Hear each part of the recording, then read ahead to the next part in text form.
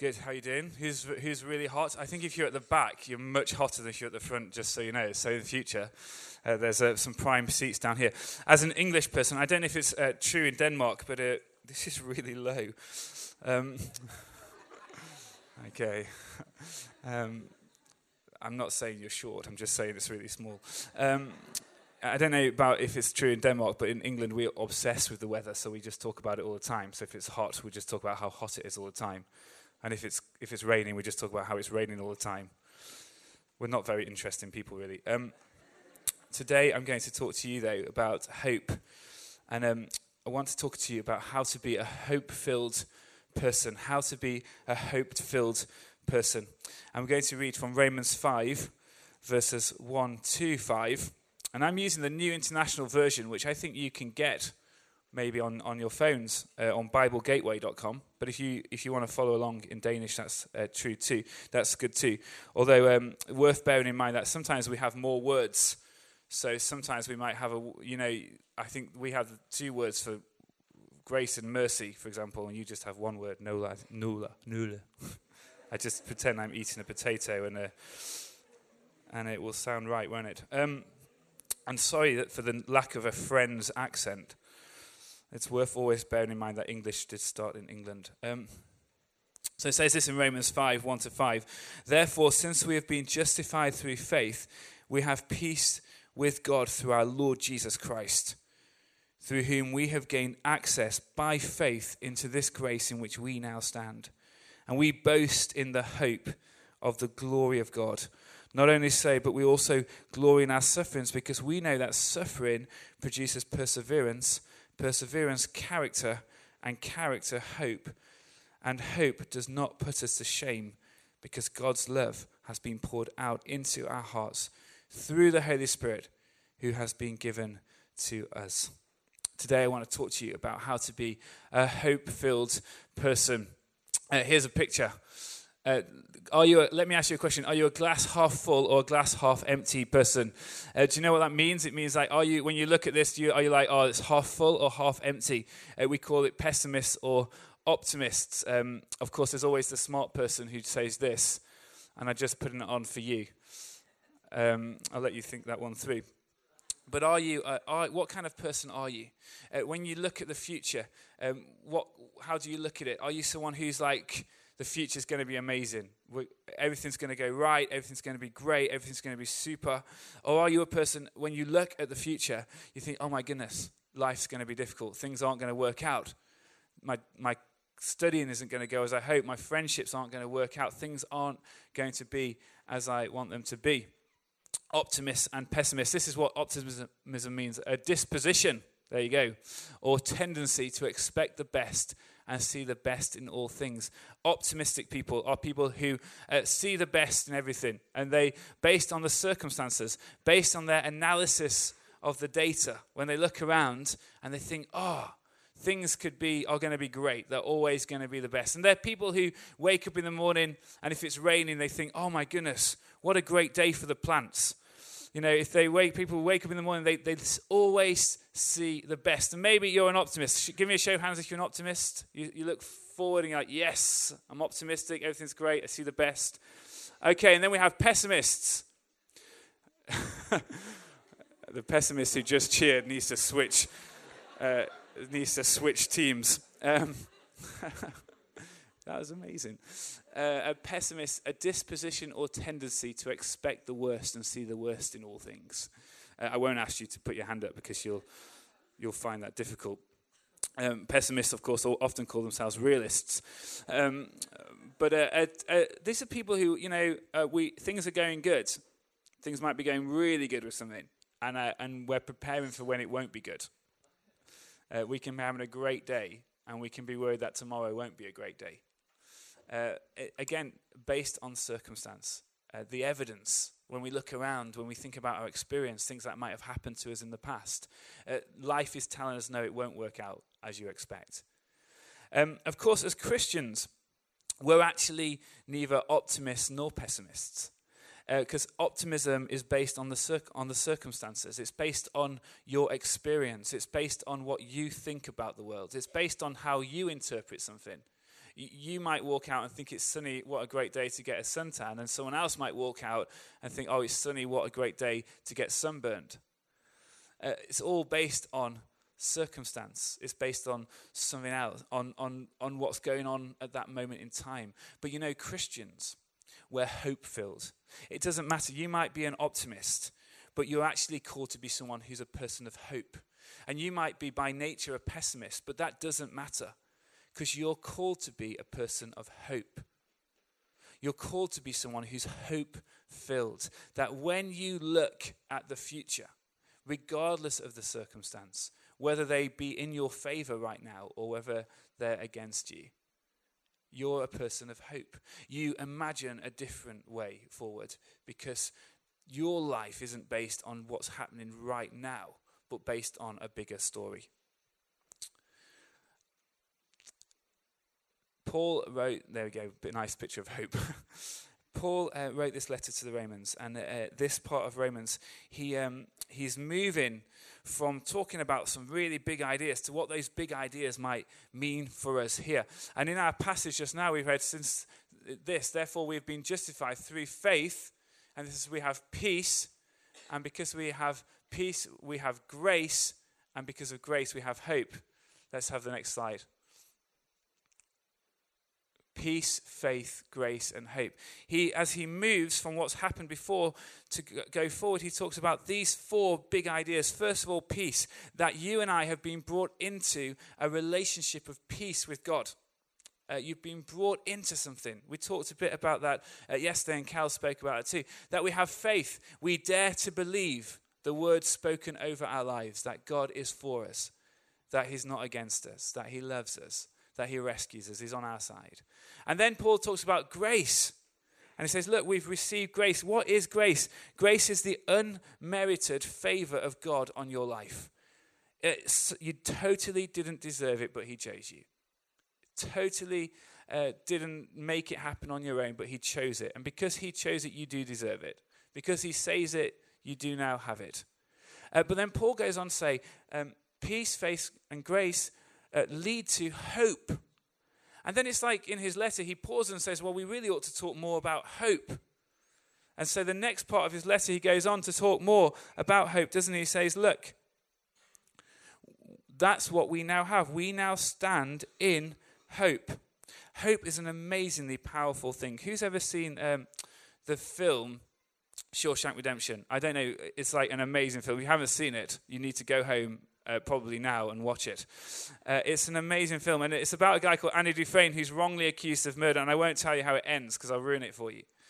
But he is wrongly accused of murder, and he's sent to prison, and he makes friends with a guy called Red, who's played by Morgan Freeman, and Red says this to him. Andy talks to him about hope, and Red says this to him: hope, let me tell you something, my friend. Hope is a dangerous thing. Hope can drive a man insane. It's got no use on the inside. You'd better get used to that idea. They're locked inside prison, and Andy is talking about hope and saying, we've got to have hope. We've got to imagine a different way forward. And Red says, look, hope, don't do that. When you're locked inside something, hope is dangerous. But the thing about our gospel is dangerous ideas are really exciting ideas when it comes to Jesus. When it comes to him, something that might seem dangerous is actually just really, really exciting. A few years ago, when I was thinking about what to do next with my life, and I'd been a pastor in this great church in Sheffield, and I was like, do I really want to go on and lead my own church? And I was invited to go to Gateshead, and no one really goes to Gateshead. I mean, they even told me it was Newcastle, because Newcastle's a great city, and Gateshead sits on the south of the city. And it's historically deprived. It lost all its industries in the 1980s. 1 in 4 children there live in poverty, are growing up in poverty. I'm involved in a school, and some of the children there have holes in their T-shirts because their parents aren't buying them new clothes for whatever reason. And we were invited to go to Gateshead and to start this new church. And I remember sitting across from the church, looking at this great big building and the overgrown gardens outside and these old signs on the door. And they'd closed the doors. They were just using a side entrance. There was just 6 of them left. And I remember looking at it thinking, there is no way I want to come here. I don't want to be in this place. I want to go to the heart of the city where all the trendy, cool hipsters are, where I can drink great coffee and have a full church and we can all just be really happy all the time. I don't want to go here. I was like, God, don't you have something that's just a little bit sexier that I could do? Just like a little bit better. And I just kept saying, I just kept feeling like that God was saying, no, this is where I want you to go. And I'd speak to my wife and she'd be like, yeah, I think this is where God wants us to go. And I couldn't shake this feeling that we ought to go, that God was calling us to go. But I really, really didn't want to go. Because 1% of people go to church there. Well, how on earth were we going to build a church from that? Historically, 50 years of underinvestment, 50 years of people walking away from Jesus in that place. I didn't want to be a person who went there. And I remember walking into my boy's room, and my boy loves Lego, which is good for the Danish economy, so you should be grateful for him. And he absolutely loves Lego. And I walked into his room, and there's Lego everywhere on the floor. And you know how Lego is like the most painful thing in the world to stand on. Like, I don't know what it is about it, but if you stand on it, it's like the worst feeling ever. And so I walked into his room, and I was like, whoa, Johannes, your room is such a mess. And there's just pieces and brokenness, broken bits of pieces everywhere. And he said, oh, Daddy, it's not a mess. I'm building something here. And I remember just a short time after that, the Lord speaking to me. And I was like, Lord, it's such a mess, Gateshead. I mean, no one wants to live there. It's a mess. And I felt the Lord say to me, it's not a mess. It's like Johannes' room. You're just supposed to build something. You're supposed to pick up the pieces and build something there. And that's what it means to be a person of hope. It means to be a person who walks into a room of ruins, a load of bricks on the floor, and says, oh, you see bricks? Oh, I see opportunity. You see a mess? Oh, I see something where God's going to build something. It's a dangerous idea, but it's an exciting idea too. What does it mean to be hope-filled then? How do we cultivate a life of hopefulness? Well, Paul says this, doesn't he? He says, suffering, he says, look, we not only but we also glory in our sufferings because we know that suffering produces perseverance, character, and character, hope. So Paul says, look, these big ideas of peace, faith, grace, and hope, let me expand one of them, hope. And let me explain to you how you might be a person of hope. This dangerous idea, a person who builds from the ruins. Let me play with that for you and explain how you might develop that character in your life. And first of all, he says, look, suffering produces perseverance. I love to run. I used to love to play football, but then I started playing with I noticed that the people playing were getting younger and they were getting better than me. I was getting older and worse. I couldn't work it out. But so I stopped playing football and started to run. And I love to go on really long runs. And so I enter half marathons and marathons and things like that. And I was talking to a friend of mine recently about it and saying, look, we always go for a PB. We're always trying to get faster. We're always trying to get under 1:30 for our half marathon, under 3:10 for our marathons. We're always working really hard on trying to get these times. And I was saying to him, the thing that I always forget is it's really hard. I do all this training, and I think for some reason in my head, I think when I get onto the race day, it's going to be easy. I'm just going to be, kind of like there'll be Chariots of Fire playing in the background, that song, and I'll just be running. I won't be even sweating. I'll just be kind of like gracefully running this race. But that is never what happens. The first 5K of a race, I'm like, this is good. I'm on this. The next, I get to 10K. I'm like, oh, my time's good. But then I start to feel like maybe it's not going to work. And then at 12K, 15K into a half marathon, I'm always dead. I'm just like, oh my goodness, I can't do this. And then I start to have this internal debate which goes like this: you should stop now. Just stop. Don't keep going. Just stop. And then you kind of you notice where you had all these plans and all these techniques to your running before, but as you keep going, you just don't do it as well. It becomes really, really hard work. And I don't know if you have events like that here, but when we have events like that in England, people stand on the side of the road and offer you sweets. Children will offer you candy as you run. I hate it at that point. I'm like, guys, take your children away. I mean, it's just so difficult at that moment in time. But here's what I've learned about running.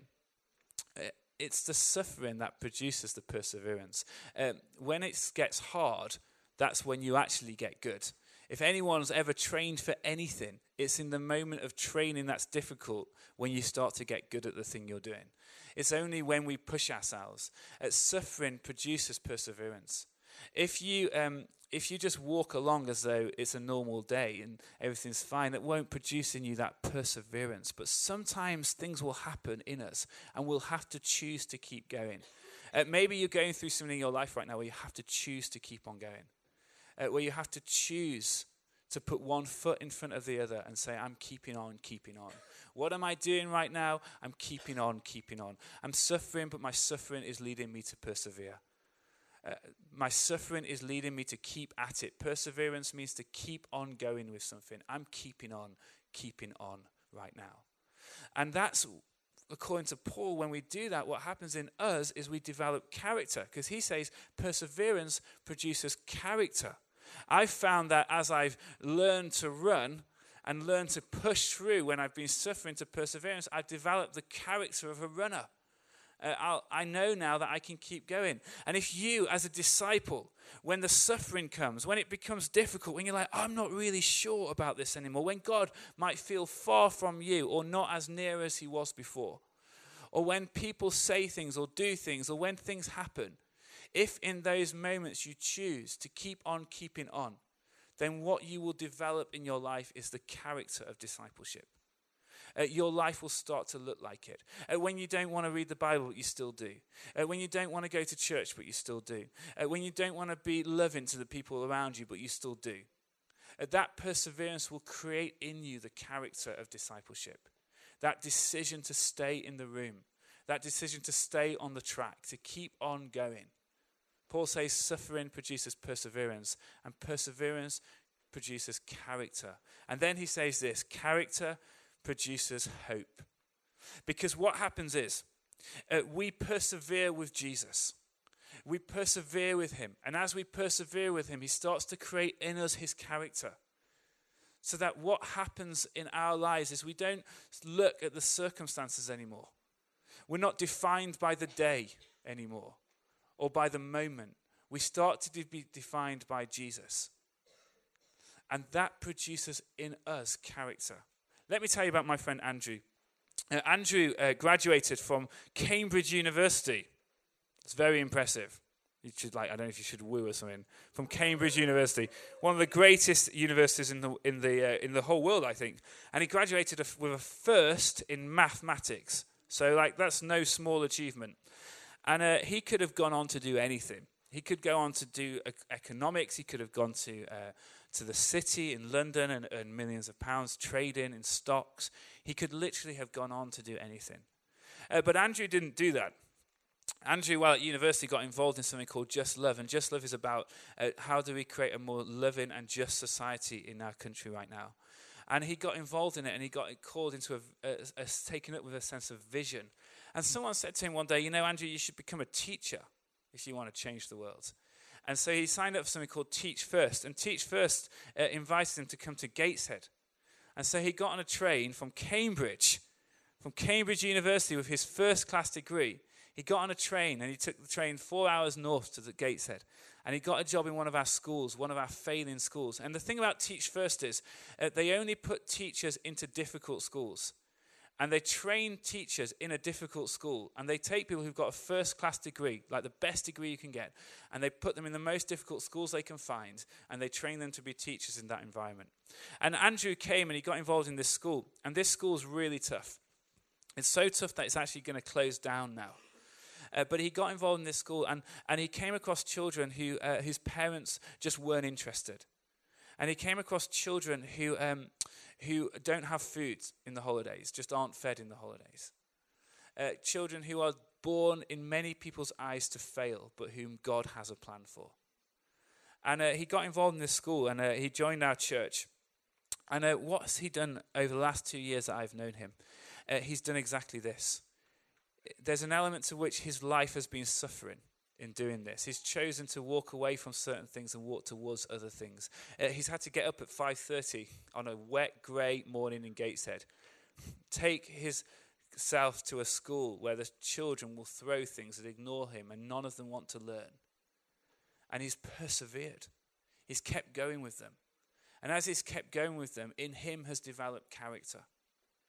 He's kept on going. He chose to stay in that room, in that school. And character has grown up within him. And he wrote an article recently. He said, from character has come hope. And he said, Christians, we're supposed to be the most hopeful people on earth. We're supposed to go to places of despair. We're supposed to go to places where people say those children are born to fail, and say, no, that's not true. There's a different story, and we must tell it.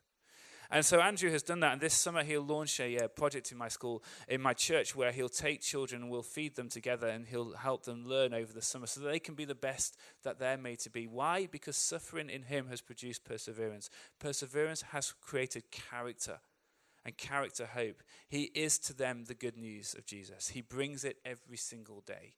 How do you be hope-filled? You persevere, and you allow perseverance to create in you character, and then character to create hope, so that you can be a people. In this room right now, the question is, who will you be? Will you be a person of hope? Will you go into places of despair in this country and across this world, and be someone who allows God to create in them character? Because you kept on keeping on, and as you did, God made you a hope-filled disciple. Paul goes on to say this: hope does not put us to shame, because God's love has been poured out into our hearts through the Holy Spirit who's been given to us. God won't let you be put to shame. If you pursue him with perseverance and allow him to create character in you, the character of Jesus, and if you allow that to turn into hope, he won't put you to shame. If you're a person of hope, you'll never be put to shame with him. In the end, all will be well, and if it's not well, it's not the end. That's the gospel message. I remember very early on in our journey of planting this church, we were sat around our dining table, me, and we planted with 17 of us, and we left good jobs, and we left the center of a cool city, and we moved to this place. And I remember sitting around this table, and we were sharing our experiences, and we were about 5 months in, and it was raining and it was cold, and no one knew where to get good coffee. And I remember just one after one, we were like, this is really hard. This is really hard. This is really difficult. What was God doing in us at that moment in time? He was calling us to surrender to him, to keep on going, to allow that sense of it's a bit difficult right now, to create in us character. And in that moment, we had to choose two things. One, to be vulnerable, to say, God, you know what? Sometimes when I look at the circumstances, it's too difficult. Sometimes, God, when I look at the future, it's too hard to imagine how you use me. God, sometimes it's too rainy for me to be used in this place. And in our vulnerability to meet the Holy Spirit. But as we meet the Holy Spirit, as he's given into our hearts, to allow that to create in us hope again. So actually 2 years on, we don't have those conversations as often now. Why? Because we've not been put to shame. We took a risk and God was with us. How will you be a hope-filled person? God is looking for people like you. Not the person next to you, but like you. And he's looking for you regardless of whether you feel optimistic or pessimistic. He doesn't really care about that. What he cares about is what he's done for you and how he can use you. And what he wants to do is give you hope. He wants to make you into a hope-filled person. My encouragement to you is this: allow suffering, allow difficulty, challenge to create in you perseverance. Keep on keeping on. And as you keep on keeping on, develop the character of a disciple. Someone who, when you see a situation where it looks like brokenness and ruin and just blocks on the floor, you don't see the brokenness, you see opportunity. Allow God to use you. Allow him to use you to change lives. And as you do that, what will create in you is character, and that character will lead to hope. And if you do that, then I believe now, in a year, in 5 years, in 10 years, in 20 years, at the end of your lives, you will look back and you will see that you weren't put to shame. That God could take a life like yours and use it. Just like my friend Andrew and my friends who moved to plant a church. God will use it to create hope. How do we be hope-filled people? Well, we allow God to shape us. We keep on keeping on. We allow that keeping on to create in us the character of a disciple. And as we develop the character of discipleship, we become people of hope. And here's the last thing I'll say. This world right now needs people of hope. It needs people who will stand up and say, there's a different story, let me tell it to you. It starts with Jesus and it ends with Jesus, but it involves you. Will you be those people? Will you say, yes, God, I will choose a different path. And even if it leads to suffering, I'll keep on keeping on.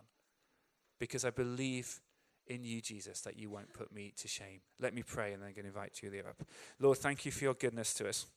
Thank you that you love us. Lord, that you've called us to be a people who keep on keeping on. Who on days, Lord, when it feels like the sun is shining, Lord, help us to run this race.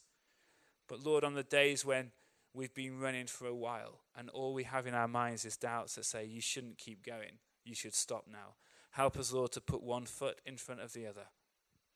And in those moments, Lord, would you allow suffering to produce perseverance? Perseverance, the character of discipleship. And Lord, character, hope. And Lord, I pray for all of us, for my brothers and sisters and for myself, that Lord, this hope would create fruit. That we would see society changed.